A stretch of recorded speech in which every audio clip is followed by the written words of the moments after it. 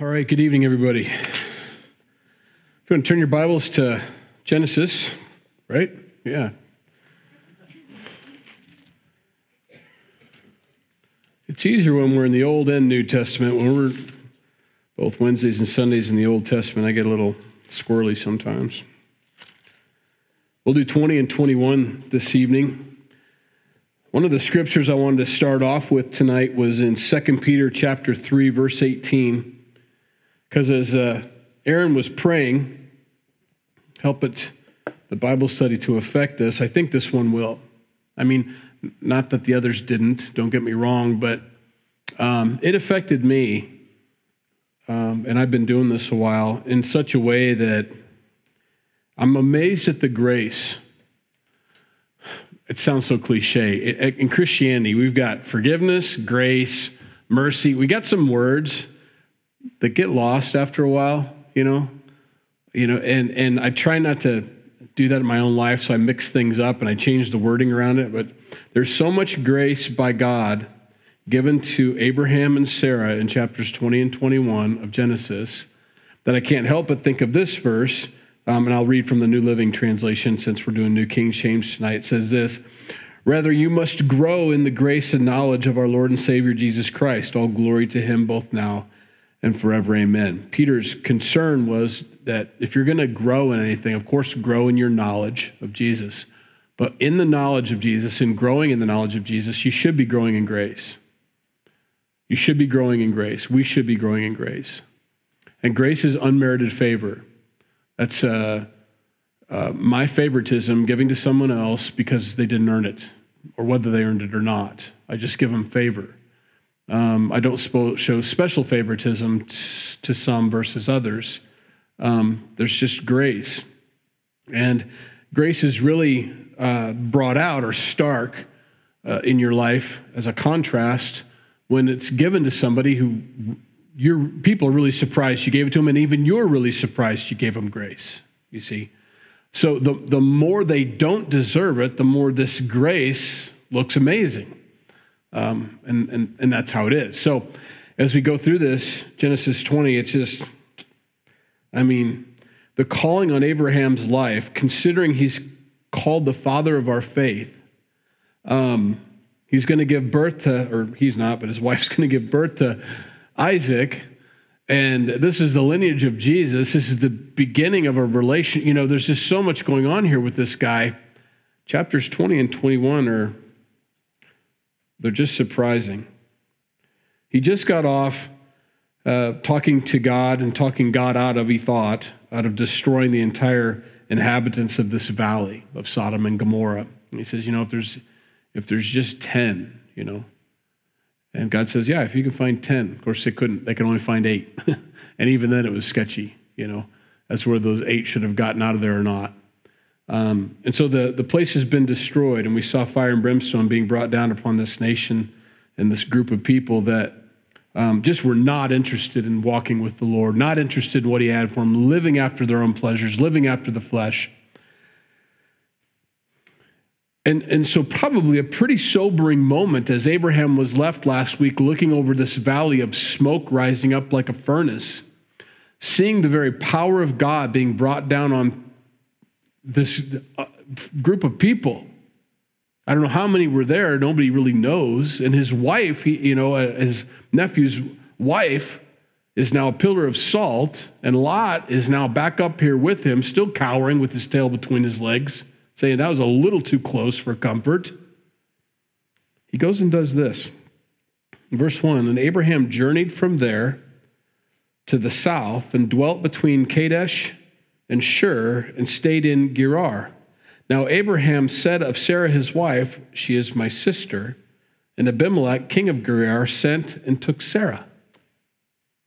Didn't we already cover this with Egypt? As they went down, of course we did. They went to Egypt, and Abram at the time, now he's got his name changed by God to Abraham, but Abram at the time went down and said, "Sarai, my wife, is really my sister," but didn't mention the wife part. And she got brought into the harem, and his thought process was, at the time, "I thought you would kill me because she's so beautiful." that you'd want her for yourself, and I'm in the way, so take me out. And so to preserve my wife, I spoke with her, or preserve my life, I spoke with my wife. You mind saying you're my sister? She says, no, I don't care. At first, I defended Sarah, back then, and said, she probably was like, well, I'm going to be obedient to my husband, and, he wants me to call him his sister. I guess that's what I'll have to do, and everybody's like, poor Sarah. We're going to see a change here tonight, in our opinion here. Could you say she's my sister? She's my sister. Yeah, great. Guys, she's 90. I'm just throwing that out there. I mean, she must have been one good-looking lady. To be at 90 years old, her husband is like, you got to say you're my sister because they'll kill me. You're so good-looking. They'll take me out at 90. And you think because that's how this plays out the entire time. I mean, there's more confirmation of that. It's about her looks. So congratulations, Sarah. I mean, in the desert, imagine her skin regiment back then. You guys, I got a couple daughters, no offense, but what did we put on yesterday or 2 days ago? Was it a 24 karat gold mask of some kind? And sorry. So their price just went up, There she is. Say you're my sister. Okay, and he took her, and he was right. I mean, she was so good looking that they knew, and it happened. But God came to Abimelech, he's the king here, who thinks that Sarah is Abraham's sister, came in a dream by night and said to him, indeed, you are a dead man because of the woman whom you have taken, for she is a man's wife. But Abimelech had not come near her, and he said, Lord, will you slay a righteous nation also? Did he not say to me, she is my sister? And she herself said, he is my brother. She confirmed it. In the integrity of my heart and innocence of my hands, I have done this. That's not fair. This is an unbeliever who's just been confronted by the true and living God, probably the first time he's ever had a conversation with a God ever, because he worships all the other fake gods, right? So as far as he's concerned, religion is kind of bunk, but he goes to the wooden idols and the stone idols and does what he's supposed to do. But now he's got a dream, and God says, you've got a man's wife, you're dead, you're a dead man. That's how God puts it. Gals, God is on your side, and he is your protector, even when we're not. Please trust him more through this passage tonight. I hope you do.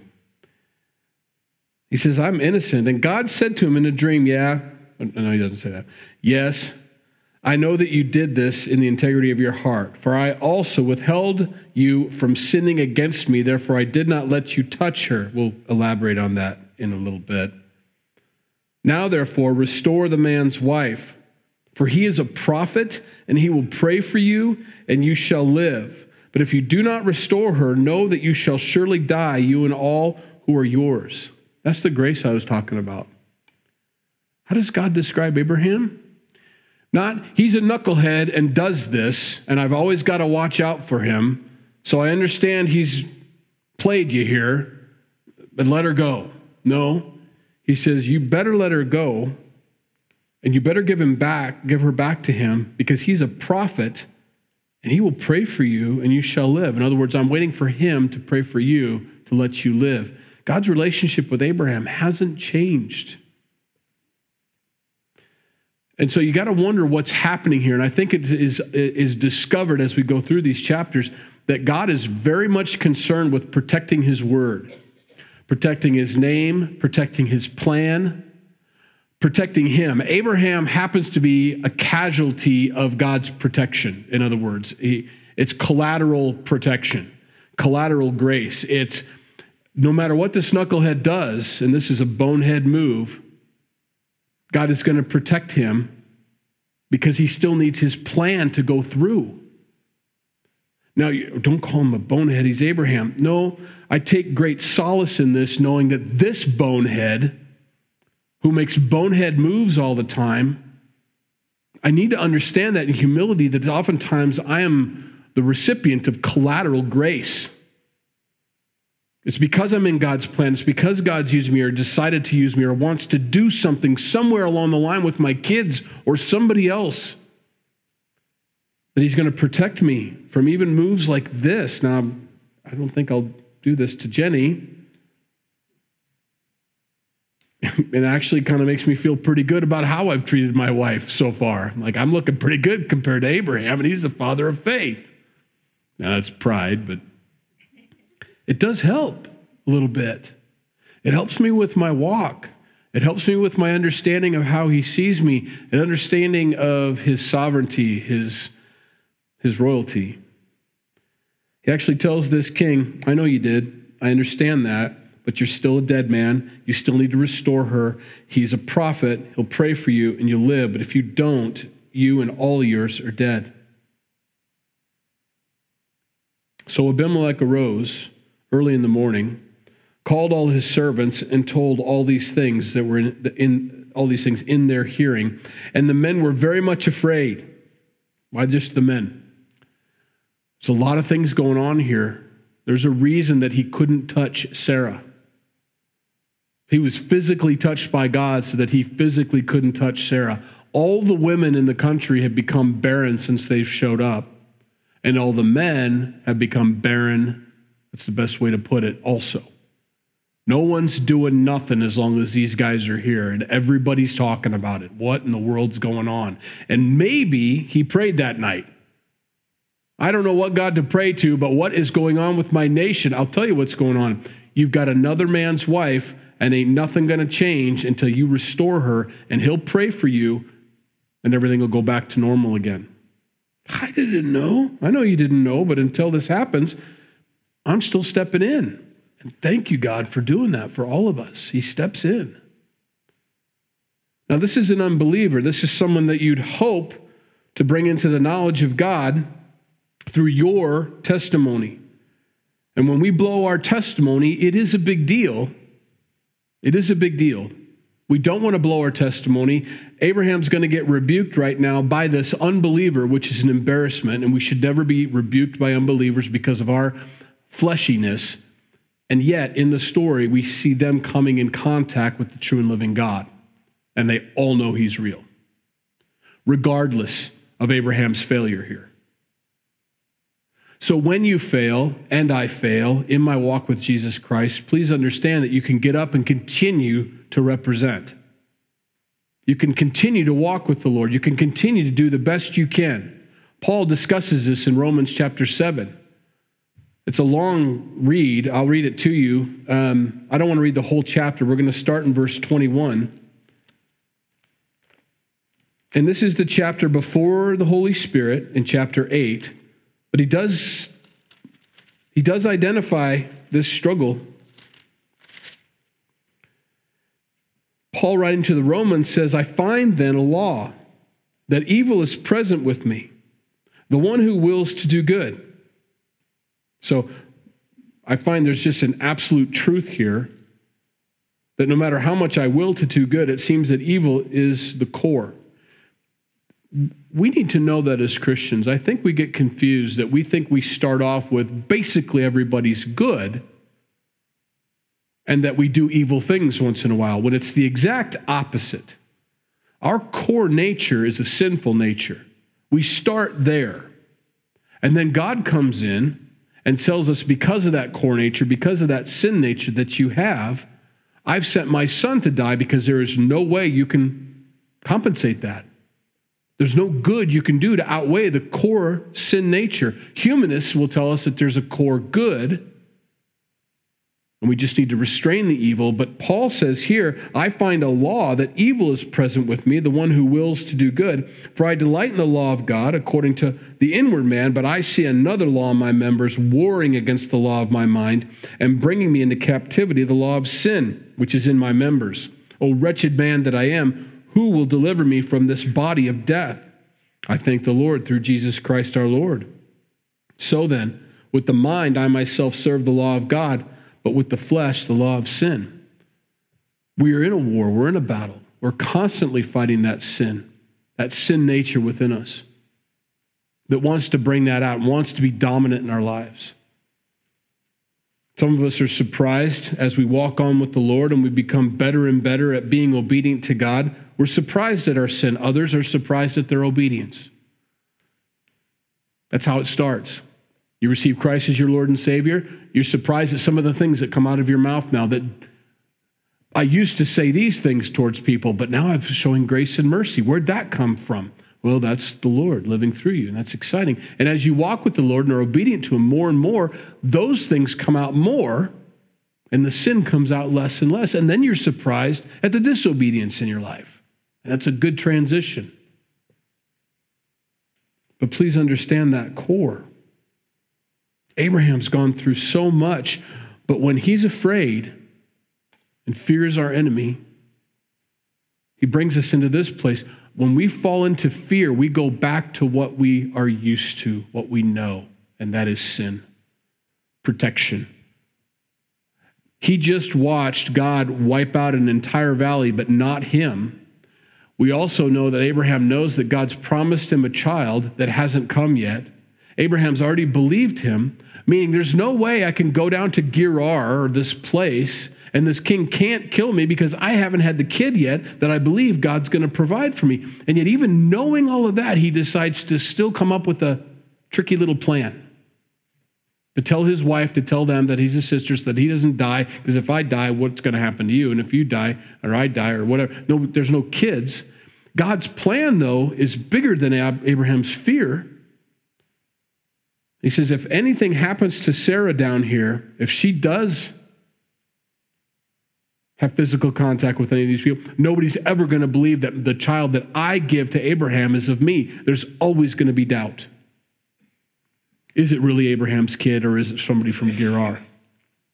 And I need that pure, God says. And so despite this little plan you've got going on, despite your fear, you're not walking in faith right now, I'm going to protect you. And he does. There's a lot of grace here given by God. He doesn't say, I'm going to wipe you out and start with somebody else. He says, no, I'm going to still do what I told you I was going to do with you. That encourages me, because we have a promise, every Christian here tonight, that God is going to be faithful to complete the work that he's begun in you. I've got God's word on that. And so tomorrow, maybe when I don't do so well, or Friday when I don't do so well, or Saturday when I completely freak out and live in fear and I don't walk by faith or whatever, I still have that promise to hold on to. I don't have to worry about that. God says, I'm going to keep my word. And my word is I'm going to complete that work that I've begun in you. And I can be encouraged. And it brings me back to faith. God's word, his promises in my life, bring me back to faith out of that fear. When you find yourself in fear, it seems to be a big thing now, writing books about fear, all these things. When you find yourself in that fear, start remembering the promises of God. It pulls you out of that fear and back into faith. It's just something you got to do. You've got to decide to do that. So Abimelech hears from God that he needs to restore the wife. So he wakes up early in the morning, tells all the guys, you wouldn't believe what I had, a crazy dream. God told me this, and they were very much afraid. And Abimelech called Abraham and said to him, what have you done to us? How have I offended you, that you have brought on me and on my kingdom a great sin? You've done deeds to me that ought not to be done. And Abimelech said to Abraham, what did you have in view that you have done this thing? Let me translate that. What were you thinking? Is what we would say today. You go, I want to know why. Why didn't you just come down and say she was your wife? You know? So Abraham gives his excuse. And Abraham said, because I thought surely the fear of God is not in this place. You don't know my God. And they will kill me on account of my wife. But indeed, she is truly my sister. And we'll talk about that in a minute. She is the daughter of my father, but not the daughter of my mother, which is true. So kind of weird. And she became my wife. And it came to pass when God caused me to wander from my father's house that I said to her, this is your kindness that you should do for me in every place where we go. Say of me, he is my brother. This is a thing we just do.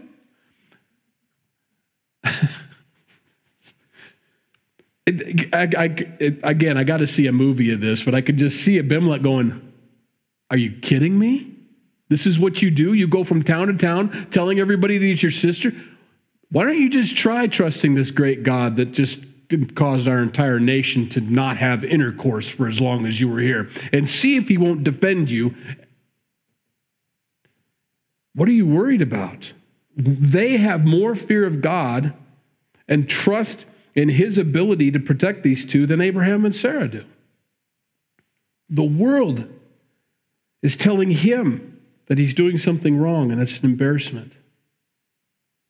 Now, she is truly his sister, and what he said was right. If you go through the genealogy, and we don't know why that's okay now, but it won't be okay later on when the law is given. Either the gene pool is so pure that it's okay to be step, but it isn't anymore, just in case you were wondering. He lays it out for him and says, no, after first cousins maybe, but first cousins and on closer is no good.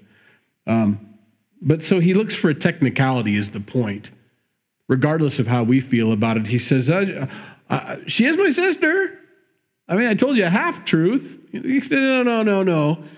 No, she's your wife. You know, that's how you lead off next time, Abraham. When you come into another kingdom, you say, this is my wife who happens to be my stepsister or half-sister. You don't start off with she's my sister and then stop and trail off and mumble the rest of it. You say it. So this is an agreement we had from the beginning that he would say, that she would say that she's, okay. So then there's Abimelech. He gets sarcastic here. Then Abimelech took sheep, oxen, male and female servants, and gave them to Abraham. This guy's coming out ahead again. This is exactly what happened in Egypt. He comes out again with more stuff. And he restored Sarah, his wife, to him. And Abimelech said, see, my land is before you. Dwell where it pleases you. Then to Sarah he said, behold, I have given your brother 1,000 pieces of silver. Indeed, this vindicates you before all who were with you and before everybody. Thus she was rebuked. So it's just like what you sound. Hey, I gave your brother some cattle, so we ought to be okay now, right? And that was a rebuke. He was rebuking her. Don't do that to us. Now, I have had fun with him tonight. The convicting part for me, though, is that how many half-truths have I told people on an airplane when I'm sitting next to them and they ask me what I do for a living? Well, you told them you were a pastor, right? And then you told them all about Jesus all the way there. Sometimes I like to just sit down and be quiet and alone. I love Jesus and I want everybody to know about Jesus, but sometimes on a plane, I've got plans, I got things I got to think about, and I don't necessarily want to talk to the stranger about Jesus next to me for the next year, or have them look at me funny for the next hour and a half to 3 hours or however long, or stare at me and say, what about Jesus? I don't want to answer all the atheist questions. Sometimes I say, I'm a teacher. That's as bad as saying what he just did. What do you do for a living? Oh, I teach. Oh, teaching, that's a noble perception. And that's the end of it. I didn't tell you what I taught. I teach the Bible, but... And to be fair to myself, that's actually a much better segue into the conversation when you say, if it goes further, I'm a teacher. Oh, what do you teach? I teach the Bible. It's better than saying, I'm that holy guy who looks down on everybody every Sunday and Wednesday evening, because that's how some unbelievers hear it. So you start off with, I'm a teacher, and they say, what do you teach? I teach the Bible. Oh, so I can probably ask you any question. Yeah, you probably can. You could. Or you could put your earphones on, or one, and we can sit here like normal people and ignore each other for 2.5 hours, but I'm hard on myself. No, I don't mind talking to people about it, but I want an open door. I don't want an obligatory conversation. So all that being said, we can say half-truths at work. We can say half-truths to our relatives. We can get tough questions and give half answers because we know that the full strength answer, and believe me, Christianity in its purest form is a dark cup of coffee. It is a strong cup of coffee to give to somebody. And a lot of people can't handle it. That's probably a great way to look at Christianity in America. You've got some that have a latte with a little tiny espresso in it, and that's their Christianity, mostly sweet, mostly cream. And then you got those hardcore folks that just drink, shove some coffee grounds in their mouth and suck on them throughout the day. You got those Christians too. And somewhere in the middle is all of us, I would think. We can give people half answers because we're not so sure how they're going to take the full strength answer. And some days we're not open to, or we're tired, or for whatever reason. For the most part, Abraham tells everybody he lives with about the Lord. He walks with the Lord. He's got 300 hired hands that can go to battle with him, not including their families. They all know the Lord. They've all been circumcised. For the most part, he's a very obedient man. But he goes down to these unbelieving countries, and you know what? She's my sister. So it's a little convicting sometimes to read stuff like this. So Abraham prayed to God, and God healed Abimelech from what? The Bible's kind of silent on it, but we got to get the picture, don't we? Healed him, healed his wife and his female servants. Then they bore children, for the Lord had closed up all the wombs of the house of Abimelech because of Sarah, Abraham's wife. Chapter 21. We'll go quickly here. Then the Lord visited Sarah, as he had said. And the Lord did for Sarah as he had spoken. For Sarah conceived and bore Abraham a son in his old age, at the set time of which God had spoken to him. And Abraham called the name of his son who was born to him, whom Sarah had borne to him, Isaac. And Abraham circumcised his son Isaac when he was 8 days old, as God had commanded him. Now Abraham was 100 years old when his son Isaac was born to him. And Sarah said, God has made me laugh, and all who hear will laugh with me. She also said, who would have said to Abraham that Sarah would nurse children? For I have borne him a son in this old age. It's a different kind of laughter than before. The laughter before was mocking in disbelief. This kind of laughter is just absolute pure joy. Who would have thought? She's probably sitting there nursing her little boy going, what in the world? I'm 90, 90 plus at this time. Who would have thought it? Here we are. So very wonderful time and a beautiful fulfillment of God's plan. And he lets them enjoy this beautiful time despite that last story we just heard, which was crazy. It's so out of character for him. This is so unusual. We've got this great battle, goes in, all these things, all these chapters, Abraham, and then we read that. What are you doing? And then back to 21, back on track. I love that. We throw each other as Christians under the bus way too fast. We throw pastors under the bus. We throw church leaders under the bus. We throw these Christians under the bus. He did what? Let's go over chapter 20 of Genesis again. Was what they did anything comparable to this? We got to be really careful about that.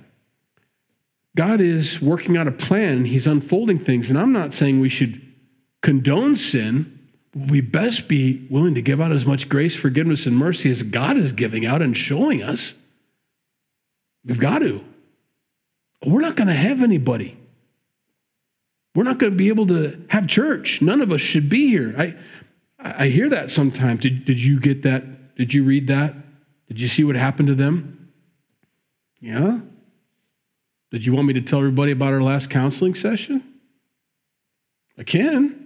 We can just tag that right along with this gossip that you're sharing about this person. I don't have a problem with that. Well, no, it's amazing what sin looks like on somebody else compared to what we struggle with. Well, that's me. And that's between you and me, right? Of course it is. But let's keep all of it. Love covers a multitude of sin, he's telling the church. Love covers a multitude of sin. That means we're not excited when our brother and sister fail. We're not excited to share it. It doesn't make me feel better. It doesn't make me look better. It makes me want to pray. It makes me want to give out mercy. It makes you want to come alongside of him and say, dude, I know. Believe me, I know. There's so much grace and mercy here. There having this baby that they mocked God before, but God gives it to them anyway and is enjoying the moment just as much as they are. Verse 8, so the child grew and was weaned, and Abraham made a great feast on the same day that Isaac was weaned. And Sarah saw the son of Hagar, the Egyptian woman, or the Egyptian, whom she had borne to Abraham. Remember, she was given to Abraham from the last fiasco by the Egyptian Pharaoh, and ends up having this child and so on, and it's not the promised child, and we've gone over that already. And there they are at the weaning, and this 13-year-old boy is feeling a little jealous.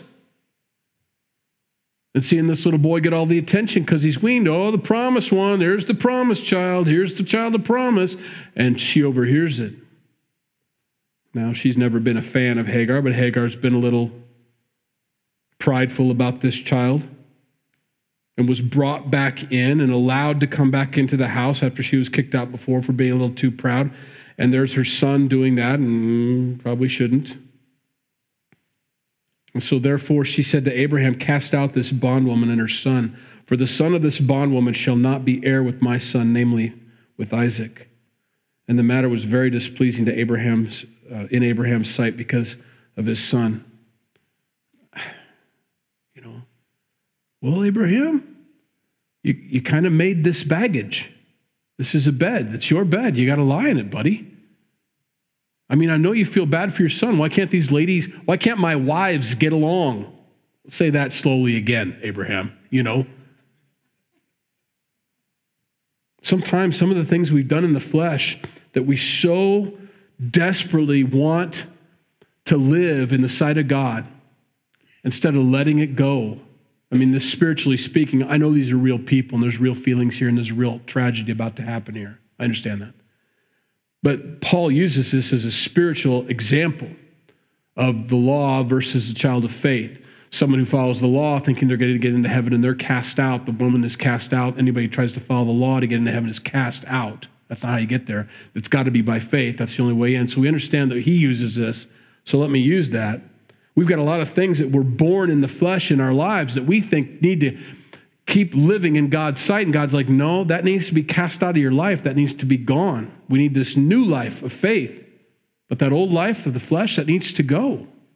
It needs to be cast out. That was where I didn't do anything. That's what God's going to tell him. I'm going to take care of your son, but really we need to focus on Isaac. My plan is still in force here. It's through Isaac, not through your other boy. So he's upset. I don't want to kick him out. I don't want to kick her out. This is my son. I know he's not your son, but he's mine. But God said to Abraham, do not let it be displeasing in your sight because of the lad or because of your bondwoman. Whatever Sarah has said to you, listen to her voice. For in Isaac your seed shall be called. Yet I will also make a nation of the son of the bondwoman because he is your seed. I already told you I was going to take care of him. Listen to what Sarah has to say and do it. Go ahead and follow through. So Abraham rose early in the morning and took bread and a skin of water and put it on her shoulder. This is Hagar and his son. He gave it and the boy to Hagar and sent her away. Then she departed and wandered in the wilderness of Beersheba. And the water in the skin was used up, and she placed the boy under one of the shrubs. Then she went and sat down across from him at a distance of about a bow shot, for she said to herself, let me not see the death of the boy. So she sat opposite him and lifted her voice and wept. It's horrible.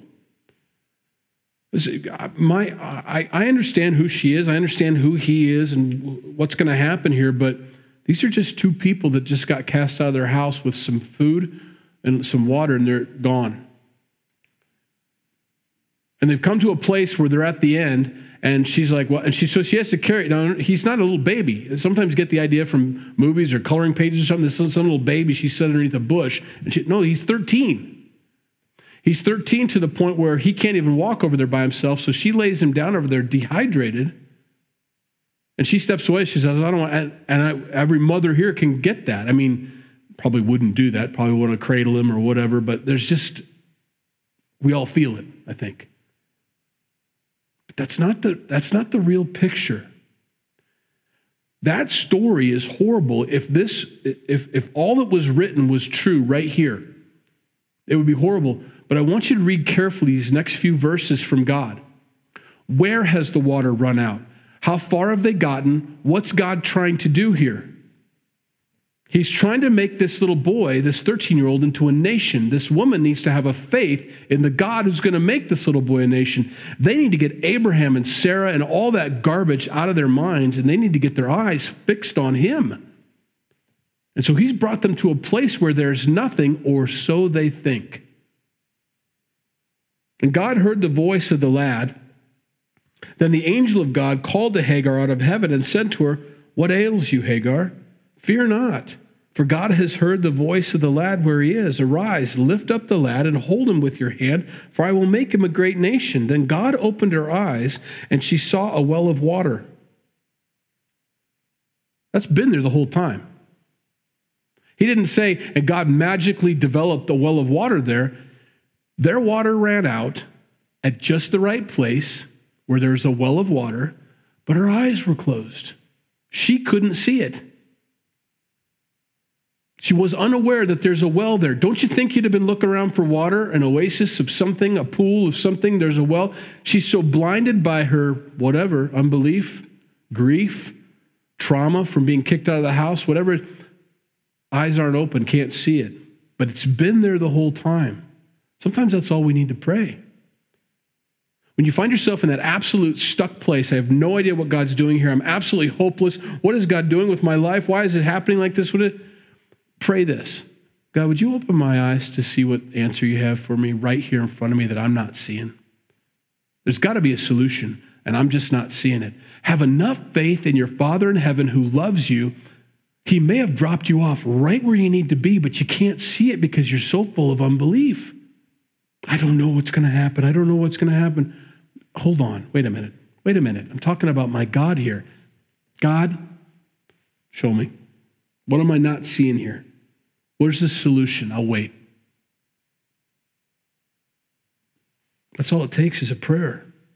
God, I trust you completely. Of course, you're not going to leave me to die here. Of course, you've made promises for me.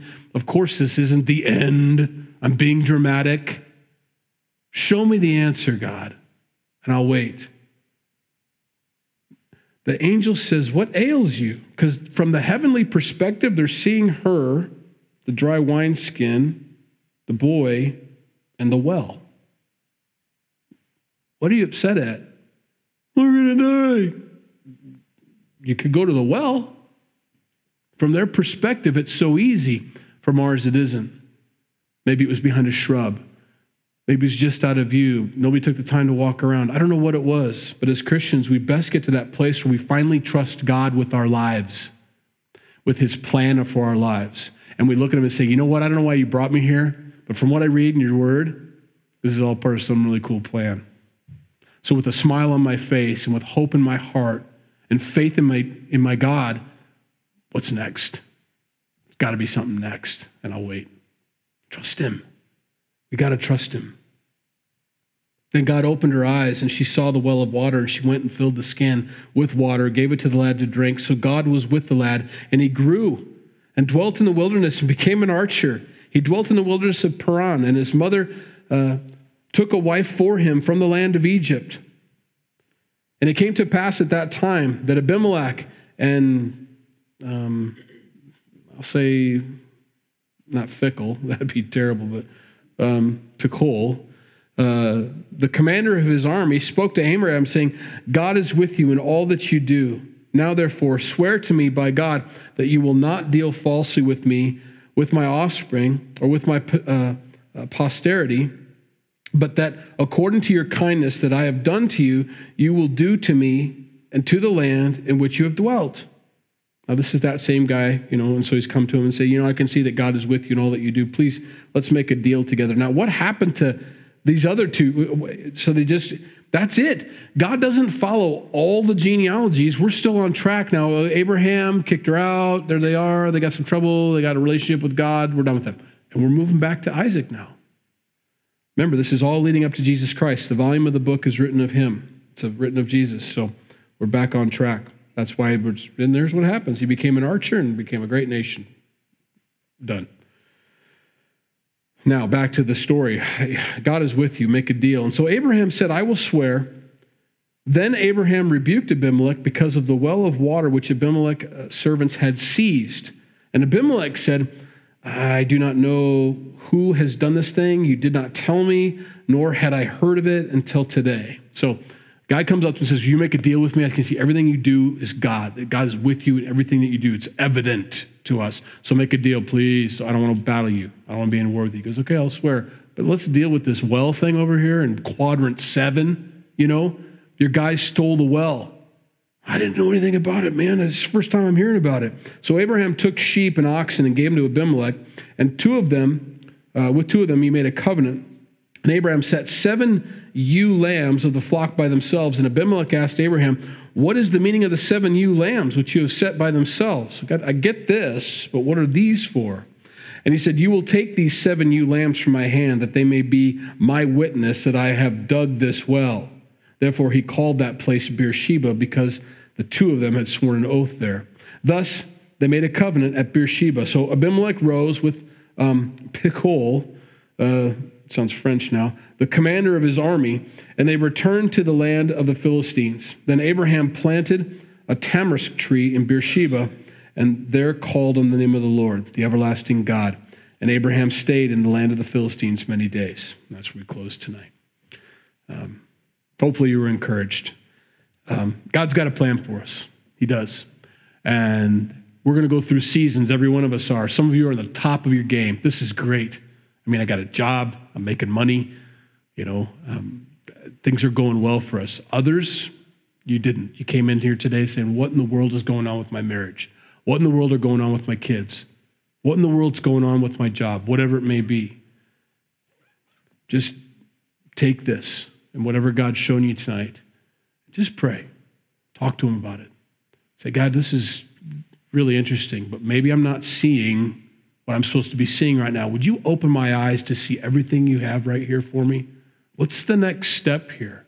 And then please wait for him to answer that prayer. Don't give him a time limit. Don't give him a deadline or whatever. I need to know by noon tomorrow or whatever. Just say, God, would you show me what it is? And then rest in that faith of yours that you have in your living God and let him bring that answer. And when he brings that answer, I guarantee you'll be closer to him than you ever have been before. Well, you really heard my prayer and you answered it. That's going to be far more important than the actual answer he gives you, to be honest with you. My goodness, I prayed that. Nobody knew I prayed that. And then I got the answer. I got a dialogue going on with the creator of the universe. This is amazing. And that's all he wants from us. Lord, we thank you for your word. We thank you that you love us, that you love these two. You loved Hagar. You loved her boy. You loved Abraham's boy. You love them both. You love all of us, God. And we're so thankful for that. You'll take care of us. Lord, help us to trust you more. Help us to not fall into that fear, but if we do fall into fear, God, help us to pull ourselves out of it in the sense that we just start relying on you and trusting in you and reading your word and your promises to us. That we might come out of that and back into faith again. Forgive us for our unbelief. Help our unbelief. We believe. We love you. We know who you are. We know how much you care for us. Your word tells us that. Lord, help us to experience that more and more in our lives, so that when people come to ask us questions about what we believe and why we believe, it's not textbook necessarily, although we do want to give them your word. We also want to give them that we've encountered you, that we've experienced you, that we live this. That's absolutely true because this has happened in our lives. Your word isn't just on paper. It's being lived out in us. We can give an example and we can share with them our story with you. Thank you for sharing Abraham's story with us, so honest in his relationship with you. As much fun as we had with him tonight, God, we know he is a father of faith. He is an amazing man. But he's amazing because he loved you, because he trusted in you. Help us to have that same kind of story, Lord. Failures, yeah, but a lot of walking by faith, a lot of good stories to share with those around us and with our kids. We love you. Bless these guys as they go tonight. In Jesus' name, amen.